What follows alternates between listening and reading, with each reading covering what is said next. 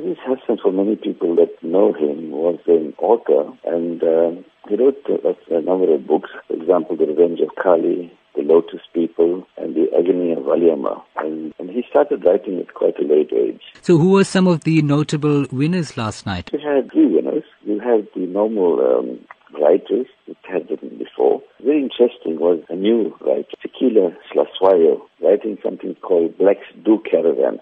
The normal story is that Caravan is mainly for the white population, but here she actually went to 60 different sites and she wrote a wonderful book called Blacks Do Caravan. So it was a lovely discussion on caravanning around South Africa and what a wonderful country we have. And went to all the different provinces and had all the sites in this country. It was fantastic. So she was one of the winners.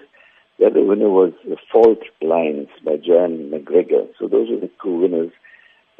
Usually we have one winner, but one couldn't choose between the two, so the judges actually chose both these books and both the authors. And the last one was a new author, debut author, Kanita Hunter. She wrote a diary of a Guji girl. So those were the three winners, effective. Should have been two winners, but as I said, the main prize went to two authors. So what sort of legacy has been left behind by the renowned author Aziz Hassim? And he started quite late in life writing books, and the irony of it was talking to his son last night. He said, his father started writing at a very late age, in his 60s. The irony was he wasn't even a graduate, he didn't even finish his matric, and yet he became an author late in life, and he wrote wonderful books. And I think the focus also was on history.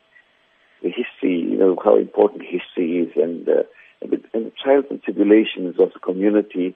For example, in Lotus People, he spoke about trials and tribulations of the people in the Casbah area, the area, central Durban, so-called Indian area of central Durban. How would you describe his novels in terms of preserving Durban culture and being of relevance in today's era? I think it's important as far as the history is concerned. His novels, for example, The Revenge of Kali, he spoke about really the indentured laborers and that type of thing. Lotus People, we spoke about the color, the Casbah, and the Agony of Valliamma, the type of contribution a young woman, Indian woman in those days contributed, to the, liberation of the Indians as such, So it left, I think if one reads these books, one actually goes back in time.